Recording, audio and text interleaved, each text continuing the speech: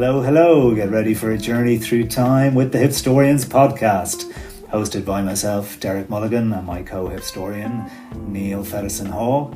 We invite you into our virtual living room for weekly fireside chats with world-renowned historians and authors. From ancient history to present day, the Hipstorians covers it all with guests who have lived and experienced the stories they share. Join myself and Neil as we whiz back and forth through time, exploring the truth behind historical events that turn out to be way stranger and more exciting than fiction. So grab a cuppa and get ready to be transported to another time and place. Tune in now to join our history-loving community. Here we go. Well, hello Neil. Welcome to another episode of the Hipstorians, and you've been travelling just fresh back off your trip to Zululand. Zululand, indeed. Yeah, just to go and see what happened there in Rorke's Drift and all the other places. In an 8-hour country road drive, was it? That would be putting it kindly. Okay. Think about County Kerry in the 1970s in terms of potholes. Right. So Google Maps would show you, it's only a 4-hour drive, and then it would be 7 hours later. You're going, okay. There you are. That's certainly interesting, but that's a conversation for another time. Certainly for another day. Yeah. So this evening, we're speaking with Mark Blake, who is the leading light on the band Pink Floyd and all that surrounds them. He is about the only character in the room who will speak about the said band, because they don't do much of that themselves these days. But Mark has written a couple of books, and his latest is called Us and Them, and it is about hypnosis, spelled HIPGNOSIS. And these are the guys behind the famous artwork on the Pink Floyd's album covers. And it's an amazing story to tell, really. And the reviews are pretty good for this book, so it's definitely one for those those rock guys like ourselves. We don't do enough of this on the Hipstorians, so I'm delighted that this is actually our first foray into the shit we love, so welcome, Mark Blake. Hi there, good to be here. Mark. Welcome aboard. This book, now, as far as I know, you wrote a book on Pink Floyd back in 2006, which is when you would have first tried to contact Storm Thorgerson and Aubrey Powell, who are the two guys behind Hypnosis. Is that correct? Yeah, that's right. Yeah, I mean, I knew who they were by reputation. I mean, they did a lot of covers for Pink Floyd, including Dark Side the Moon, but also Paul McCartney, Led Zeppelin, Black Sabbath, all sorts of bands as well. So I knew their stuff growing up, just seeing the names on record covers. But yes, I interviewed them both. I think it would have been around 2006 for a book I was writing about Pink Floyd. And they both made an impression on me for different reasons, really. Yeah. They made life hard on you, didn't they?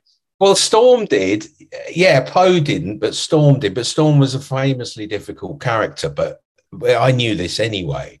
So you had to sort of jump through hoops for Storm, but you learned to just go with it, and only you took the shit so far, and then you'd have to put your foot down. But it was just his chaotic way of working, Poe, on the other hand, very charming, very, very smooth. Everything happened when it was meant to happen, and I got an insight then into how they worked when they had been Hypnosis in the 70s and early 80s. I think the thing with Poe was, he dropped out of school, didn't he? He was so he was always kind of probably the rebel, the bit of a smoother salesperson. Kind of he met Pink Floyd, Syd Barrett out of Pink Floyd on a stall in Cambridge.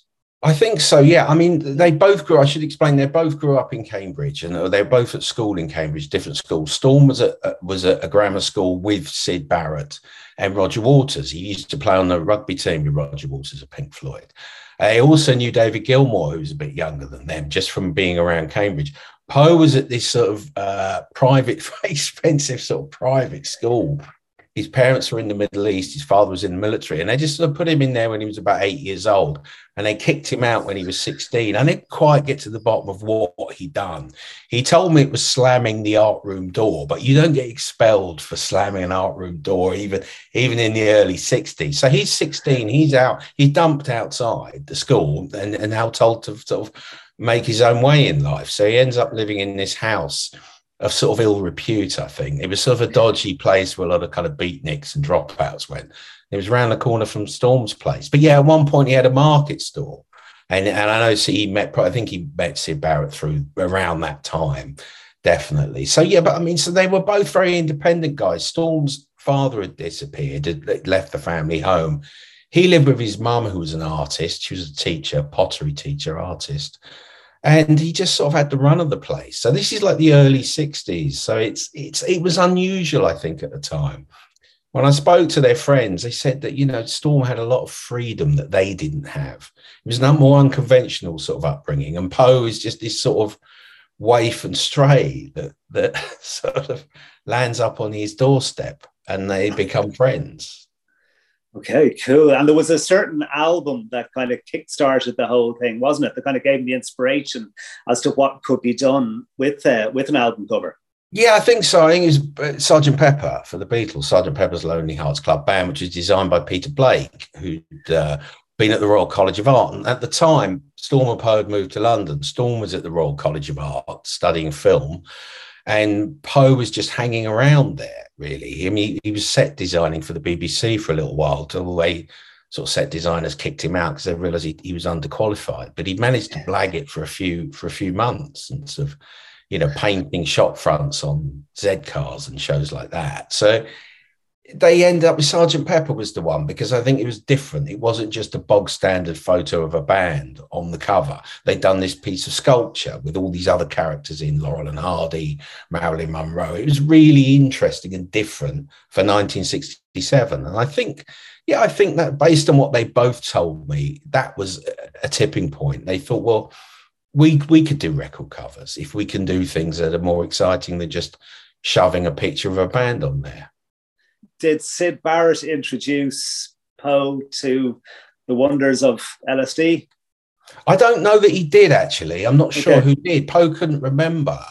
Right. He told me he'd taken LSD and he imagined a salmon coming out of a wall in somebody's house. It's some student he went to visit, but he couldn't remember. I mean, this is another thing. They were all experimenting very early on with this stuff. I mean, that was quite a serious road to go down, experiment with LSD when they were sort of relatively young teenagers. But I think being in Cambridge, big university town, ideas and things were coming in there quicker than they might do if they were living in a little village somewhere. And I do think that had sort of had a bearing on it. I know Storm took LSD with Syd Barrett.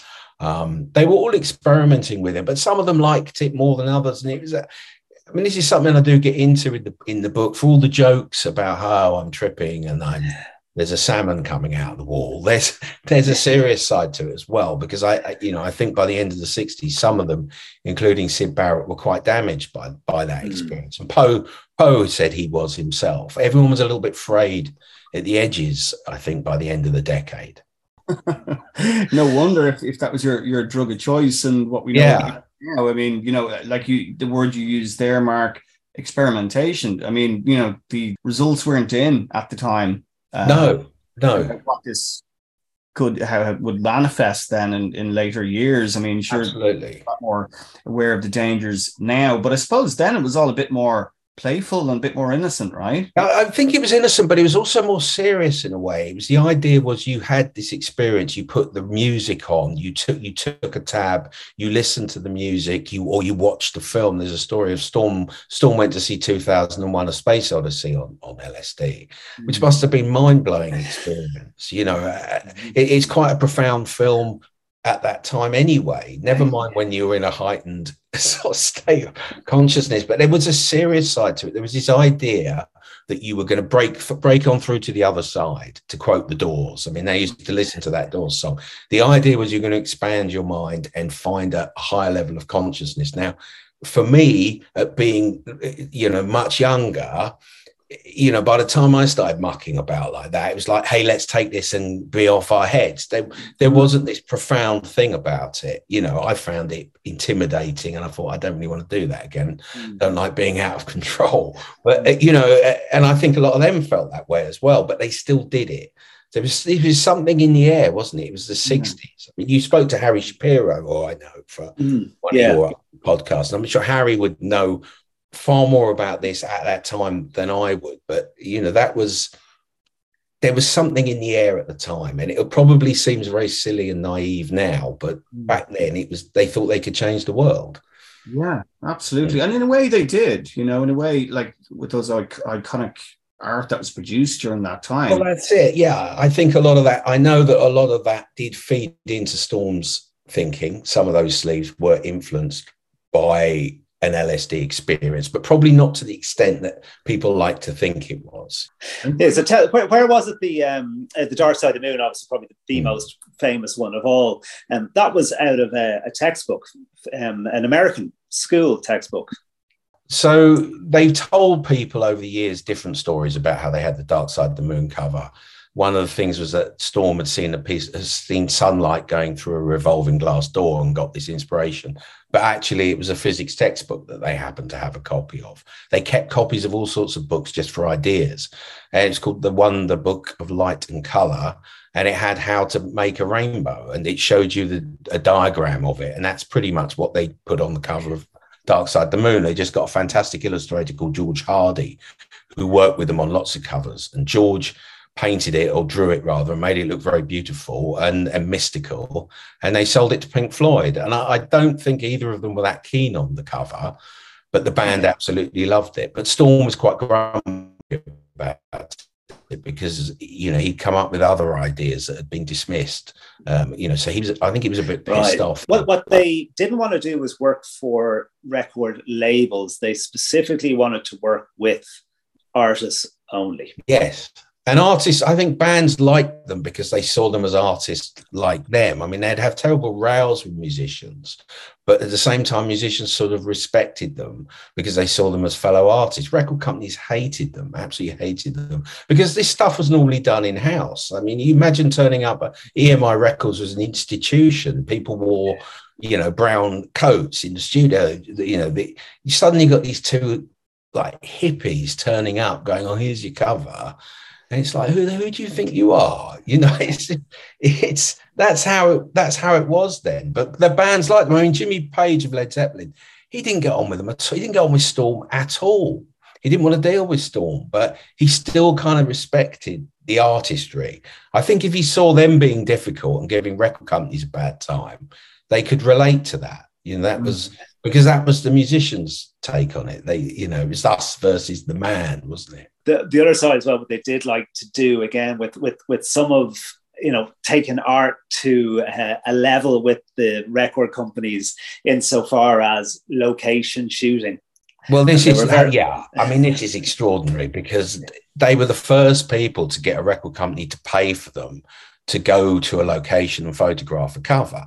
And in the first case, it was for a band called The Nice that was sort of around in the late 60s, early 70s.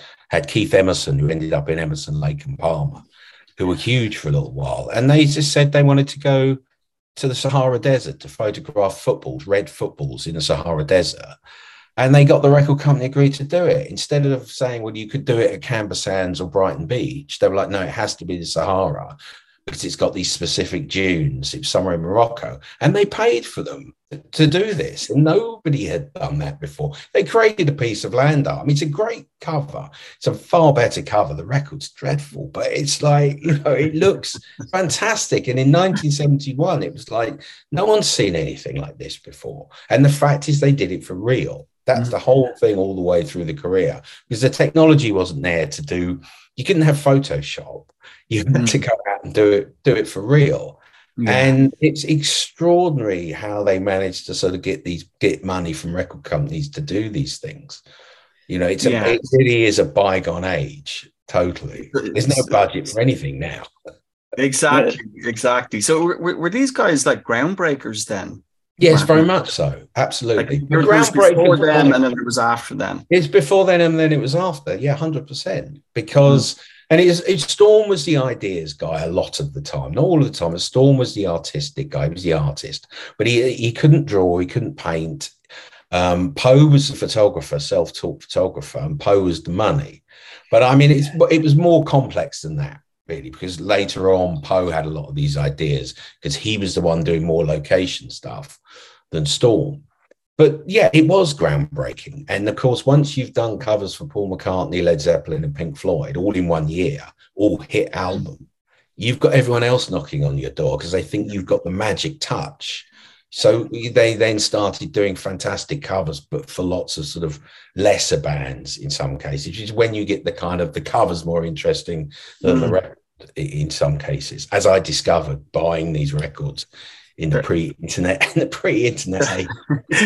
That's what I wanted to ask you. I mean, did they have to touch? Did they actually have a factor in albums being bought off the shelf that otherwise would have remained on there with the dust gathering? They did. It was never an exact science. I mean, there was a survey in 1982. I think it was Columbia Records did a survey and reckoned that, I can't remember what the figure was. It was something like they reckoned that 20% of a record sales, good or bad, was dependent on the cover. How they got that figure, I don't know.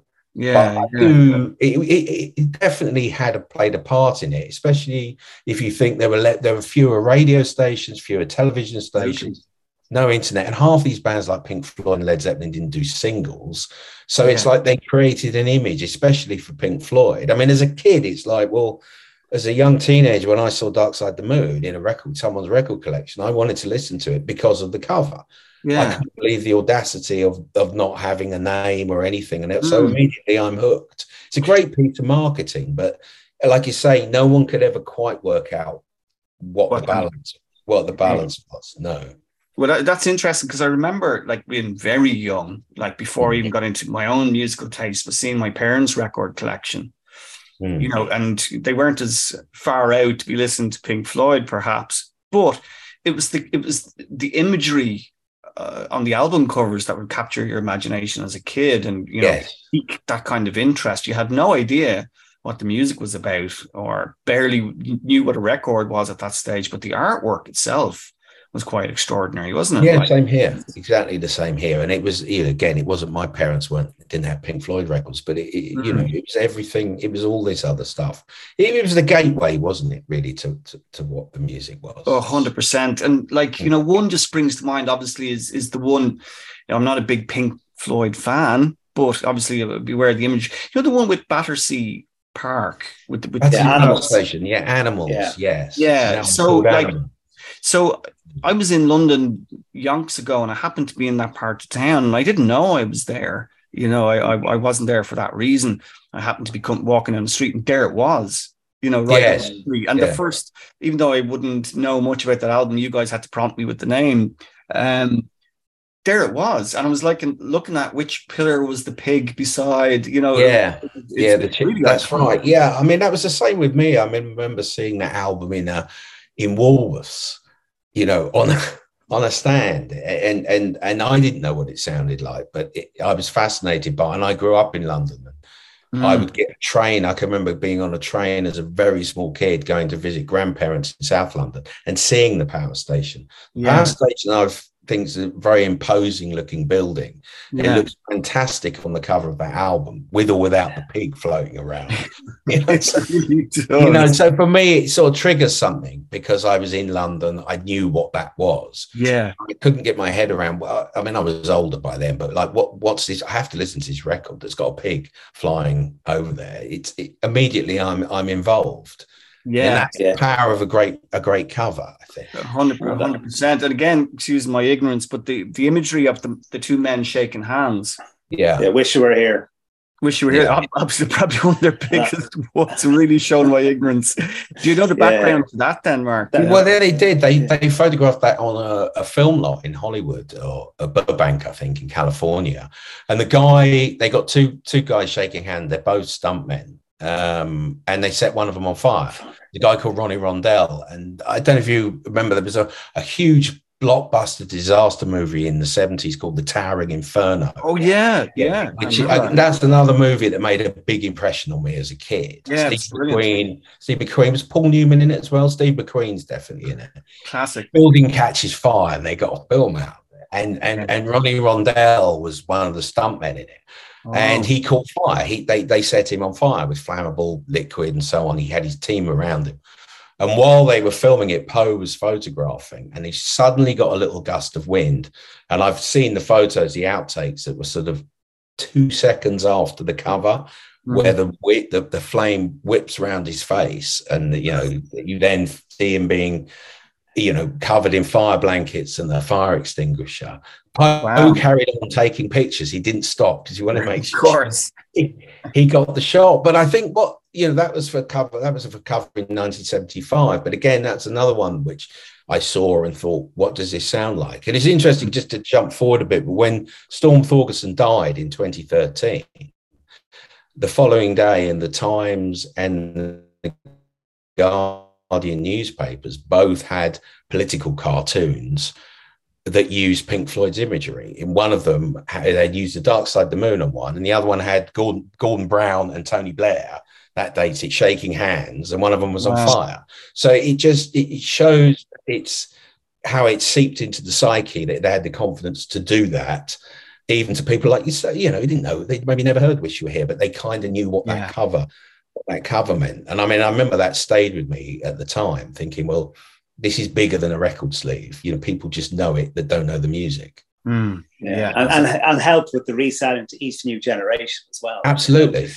Like Emerson, Lake and Palmer had amazing album covers in a slightly more artistic way in sense of drawings and stuff. But you don't remember them quite as well as you do Pink Floyd. No, they had H.R. Geiger did a cover, the guy that did all the Alien film stuff, didn't he? All the sets. Yeah, Tarkus springs to mind. That album cover is. That was sort of tank armadillo. That's thing. Right. There you go. That's it. That's exactly it. Yeah.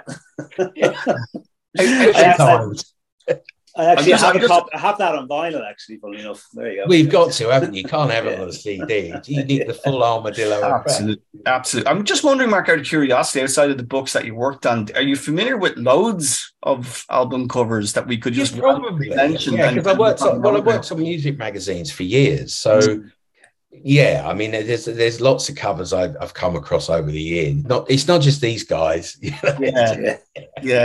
There's a broader focus than just them, but Is there any particular favourite that jumps out for you personally? Of Hypnosis or just generally? Yeah, with Hypnosis, I think you mentioned Wish You Were Here. Animals I like because of the Power Station. There's a cover they did for Led Zeppelin for an album called Presence, which has got all these photographs of they took them out of National Geographic or Life magazine from the 50s. They're like family scenes, people sitting around a table, people playing golf. And there's this sort of mysterious, slightly phallic looking black object that they've placed in each of these pictures, which is just so peculiar. And it just doesn't have anything to do with a heavy rock band. If you think what Black Sabbath were doing covers with demons flying around a dying man's bed or something like that, a witch going through a graveyard.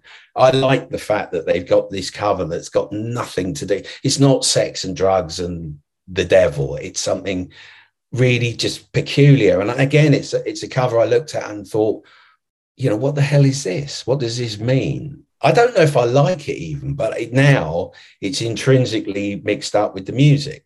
I associate it with the music on that record. And of course, some probably going off subject a little bit. Well, we're still staying on the subject, but some bands developed like such iconic artwork that followed them through their careers that the artwork itself developed the character. I'm thinking off the top of my head of Iron Maiden in particular. Oh yeah, absolutely. I mean, right from the get-go, wasn't it? Right from the get-go. Yeah, Derek Riggs was there. That's right. And like that character followed them like on every single cover. It's an amazing piece of marketing. I mean, I remember I saw Iron Maiden when I was 15. They played the local university near to where I lived, and so we were small then. And at the time, I think they'd only had the first album out, and they just had this little head, Eddie B. Ed, at the back of the stage, and it just sort of a bit at one point smoke came out of his eyes. It's like school production, like it's so amateur dramatics. Yeah. But I was 15. I went, oh, this is exciting. But it's amazing to see how they've managed to take that, isn't it? Yeah. I must say, I'm not a big Iron Maiden fan now, but total respect for what they do, because they're they're still playing arenas. And then Eddie comes out and now he's a gypsy mummy, or he's a robot, or he's... I'm like, how have they thought of that again? They've got... And that's another T-shirt, another hoodie. Big time. Poster. That's marketing and merchandising off the scale. All our bedrooms were covered in Eddie posters at the time. You know, I was in a cover band that would have played a couple of covered badly, of course, of Iron Maiden songs, but we all had those posters, and every single, you know, they were like a collection. They were like on the ceiling, and they were quite lurid, some of them. Like I remember my mom going, I can't remember what age I was at the time, but she's gone, you're far too young for this. Yeah, there was one where he sort of murdering, they did one where they were murdering Margaret Thatcher. I remember that one. And I think they got into trouble. That's as political as they went. But I remember seeing it go, great. Absolutely. It's perfect for teenage boys, wasn't it? It was, it had everything. It had everything. It was galloping heavy metal, Run to the Hills, Phantom of the Opera, and now here's a monster. You can't go wrong. You can't go wrong with that stuff. It's fantastic. And now they have Eddie on their airplane that they fly around the world in. Again, not a fan, but I know friends who are, and I'd almost go to a show just for the pure spectacle. You know, if that's it, hasn't it? Yeah, it's like Angus Young dressed as a schoolboy in AC/DC. I still don't understand that. By the way, again, not. Well, I like the music, but I think it's an idea. He got stuck with it, didn't he? Yeah, he did it when he was too young to actually play the pubs in Australia. So as a double bluff, he wore his school uniform. Fast forward over 40 years, and you've got a man in his 60s who still has to dress up as a schoolboy. Raised all sorts of questions psychologically. I wonder does he come off stage going, right, lads, that's the last time? I think he said it every year since 1980, but it's money. Come on, put the cap on. The cash register's going, isn't it? Right. I presume that he just wears it for work. He does wear it for work, because I saw him get up with the Rolling Stones in London. He got up and did a blues thing with the Stones, and I was at the bar, and I came back with a couple of beers, and my wife was there. She said, "Oh, some special guest came on." I said, "Who was it?" She goes, "I don't know." And the guy next to me said, "Oh, it's Angus Young." And she didn't know because he wasn't dressed as a school. Right. You're not going to have a clue. Yeah. You're well able to name drop there, Mark. So we're going to have to prompt you with some of the name drops. I don't. I'm just briefly reading here. I just cheekily looked at your website while we were talking. You drunk mint tea with Dave Grohl. Oh yeah. Eating this is over a 30-year period. Yeah.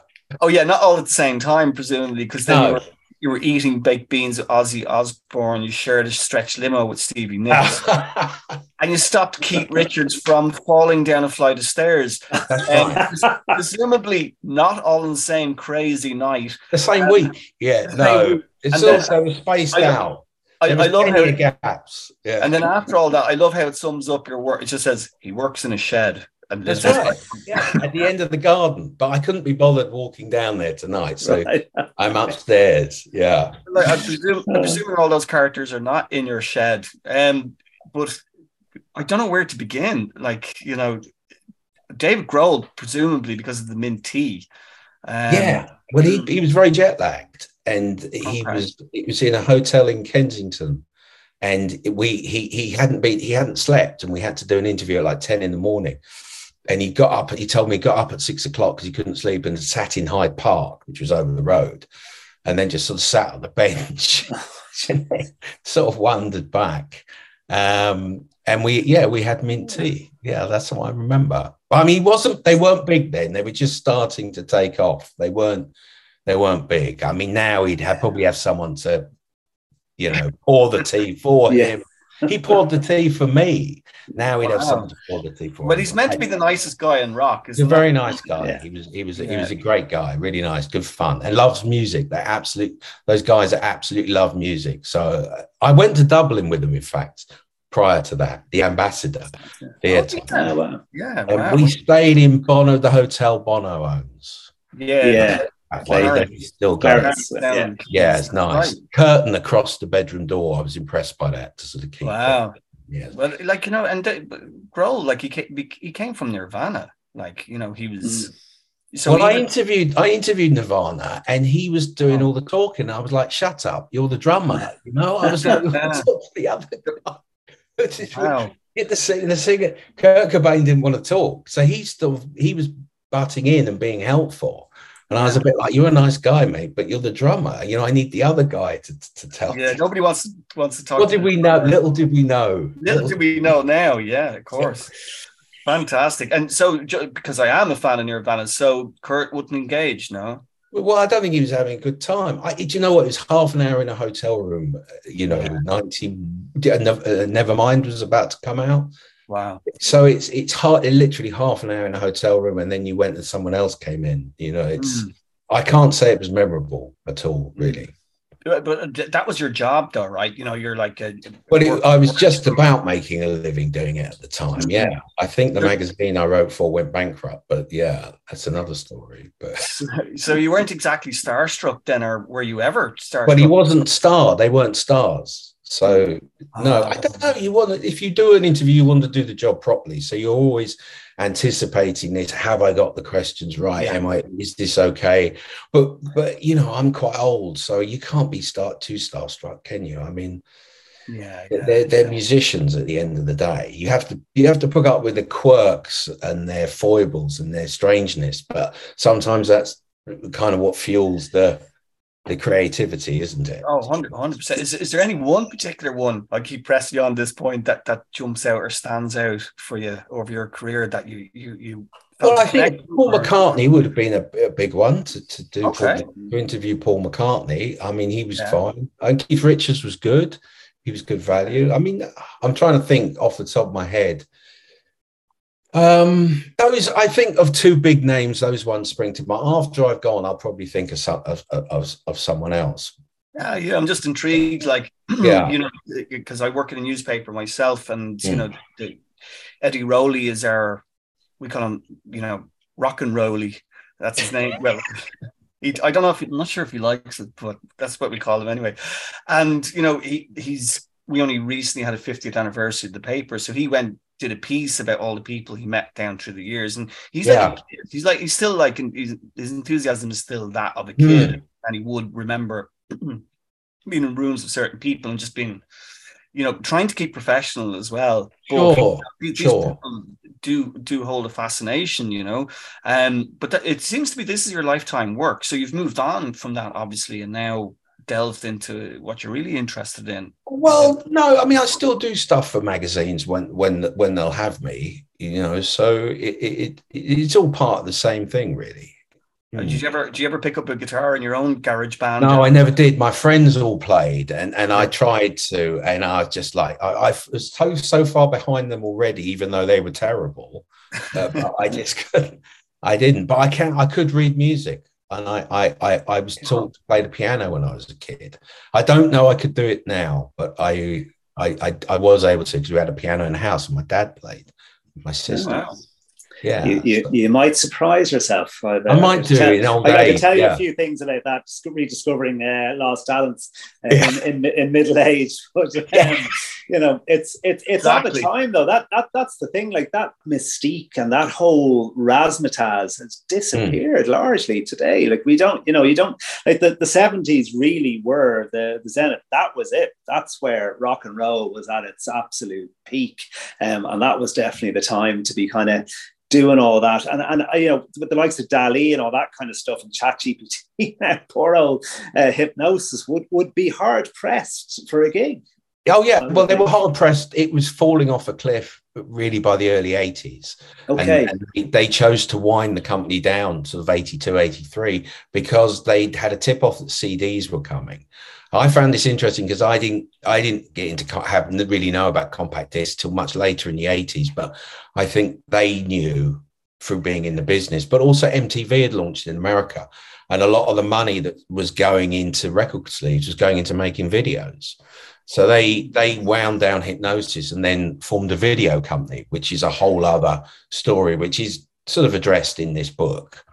Okay, but interesting. Yeah, that they and also savvy.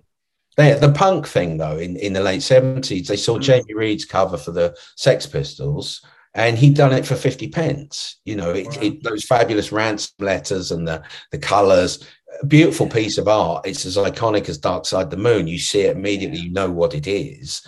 But of course, it's cheap. I mean, the Burning Man sleeve for Wish You Were Here and all the other imagery on that cover, it cost something like 50 grand. And so when you can do a sleeve for 50 pence, it's all £5, it's, you know, it's game over, isn't it? Mm. And like, were the record companies flying them around first class, or would they be in with the regular Joes? Paul McCartney would put them on Concorde. I mean, this is the thing, they started to live large, especially Poe, not so much Storm, but Poe very much so. And he, at one point, moved to Miami. He was doing so much business in America. He bought a house in Miami, which of course was sort of the kind of the drugs, cocaine capital of America at that time. He sort of got a house on the intercoastal waterways where there's sort of drug smugglers bombing up and down in sort of speedboats being chased by the DEA. So it was quite a hectic time. And I think he certainly enjoyed some of the perks of that lifestyle. And I think that was sort of, you know, all the decadence of the late 70s. It all starts to pile up, doesn't it, towards the end? And also that some of the bands were really going off the boil as well. They've been making records and touring for 10 years. So it's cyclical. There's a new generation of groups coming through. And, you know, even if the Sex Pistols didn't last, you had The Clash and you had people like Elvis Costello, Paul Weller. Early 80s, you're getting bands like U2, which are coming through, which are just younger still. So, I mean, that's just the way rock music is, you know, regardless of Hypnosis. So they were seen as old farts. You know, that was the term that was being used in the music press. It's like, well, you know, you make covers for Yes and Genesis and 10cc, or, you know, your dinosaurs. That was the kind of vibe at the time, very much so. And presumably then all the up and coming bands didn't want to follow in exactly the tracks that they made and the album covers that they were doing. They didn't want to have anything to do with those. No, they didn't. I mean, you know, some younger sort of heavy rock bands did. I mean, there's a Def Leppard. Def Leppard signed to a massive American management deal, and they're like, great, can we get Hypnosis to do our cover? And it was for an album called High and Dry. And the cover they gave them was a cover that Hypnosis had designed for Pink Floyd in 1970 for Atom Heart Mother, which is the one with the cow on the cover. So they had this old cover lying around, and they palmed it off on Def Leppard. We were like, great, amazing. And obviously the cover was 10 years out of date. Wow. Guys have gone again. I don't know if you so can still was hear me. Def Leppard, but that's a whole other thing. Was a particularly big fan of theirs, you know. Is there anything you're working on at the moment, Mark, that we should share with the listeners? I'm having a rest at the moment. I'm doing some magazine stuff. And getting over Hypnosis. Yeah. You'll have to get Hypnosis to get over it. Yes. Decompress. Yeah, definitely. That's brilliant stuff. I mean, we could talk all evening, Derek. I'm sure. Yeah. Like Derek, you know, arguably a bigger music fan. More of a Pink Floyd, but more bigger Pink Floyd fan for sure. Yeah. You mentioned U2 there. I definitely tick that box, I suppose, as a Dublin man as well. And grunge for you, Neil, would be a big one. Well, that's why we mentioned Nirvana earlier. I mean, you know, and still, you know, all those, like arguably all those bands you mentioned, fans or not, their music still stands, you know. Yes, it does. Yeah. I mean, it's like anything, isn't it? The stuff that comes out of any genre, if you like, or any generation. And, you know, some of it goes on. If it's songwriting's good enough, it holds up. You know? Yeah. And I'm really going to sound like old fogies now, but I just don't hear it anymore. You know, I genuinely don't. Like, genuinely don't. You know, I don't recognize the music that's on I was going to say the radio. I was going to say the wireless. That's the wireless, the transistor. Yeah. Well, we're old men, aren't we? We're old men. Yes, we are. Let's just own it, because you know, who listens to radio? I don't know. I don't know if young people do. I don't know that young people do. Music, it's Spotify and streaming and whatnot. Yeah. But you know, that possibly is another conversation for another time, just about how bands break through now, like genuinely good ones, you know, the ones that have the potential to be the next level. Well, you license your music to adverts. You license your music to adverts and TV as quickly as you can, and you get great merchandising, I think. You know, I think if you can become a T-shirt band like Nirvana. Do you remember the Nirvana T-shirt? Of course. Yeah. And like we were talking about earlier with Iron Maiden, if you can become a T-shirt band, I think that's as well, that helps. But yeah, I mean, that's why you hear so much pop music and rock music on TV now that you never did before, because it's another revenue stream, you know. And that's a really good point, actually. And most of the music documentaries that would be new-ish that you might see on Netflix are usually around tragedy, you know. What's happened to them. It's not really about, you know, like, oh, look at this great new up-and-coming band. It's always harken back to somebody who used to be big or used to be successful and fell on hard times. Yes. Yeah. I mean, that's a common thing, isn't it? I mean, you know, definitely. Well, listen, okay, maybe there's still a chance for a Sweet Revenge that I was in when I was 14. I like the sound of that. Yeah, Sweet Revenge. Yeah. I got kicked out because the drummer said I couldn't keep time. How dare he? How dare, and he was the drummer, in fairness, like, but we split over artistic differences. You've got to, haven't you? Yeah. They're lost. Brilliant to have you on, Mark. Brilliant to have you on. Thank you. And, amazing stories. You might come back to us as well, like, you know. I don't mind. I'll talk to anyone. I'm happy, you know. It gets me out of the shed. Good stuff. Well, Hipstorian listeners, go out and buy it. Us and Them, if you want a really good rock and roll read this spring. Go listen, or go read, should I say, or listen to an audio. Is it an audio book? Not yet. No, I don't think so. Not yet. Okay.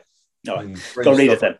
Yeah, and get all the other works as well. Great stuff. Like, you learn a bit of history, as we're all involved in here, but you know, musical history has its place as well. One of the more enjoyable aspects of the history that we do as well. It's not so much killing and shooting and bombing and all the other stuff we usually talk about here. So a nice little break from the usual there. Thanks to Mark. Thank you very much. Really enjoyed it. Thank you. I would like to take just a moment to thank all the Hipstorian followers for your support during the first 5 months of the show. Both myself and Neil are delighted that so many of you are enjoying what we do here. We plan to continue and expand our efforts into the future. As you can probably appreciate, it does cost to produce the show, and we have been funding this ourselves. There is a link within the episode where you can make a one-time €1 enjoyment donation, and we'd very much welcome any donations at all. In fact, we will be offering a paid subscription tier. More on that later. And anyhow, if you don't have it, don't worry, keep tuning in, we'll be here.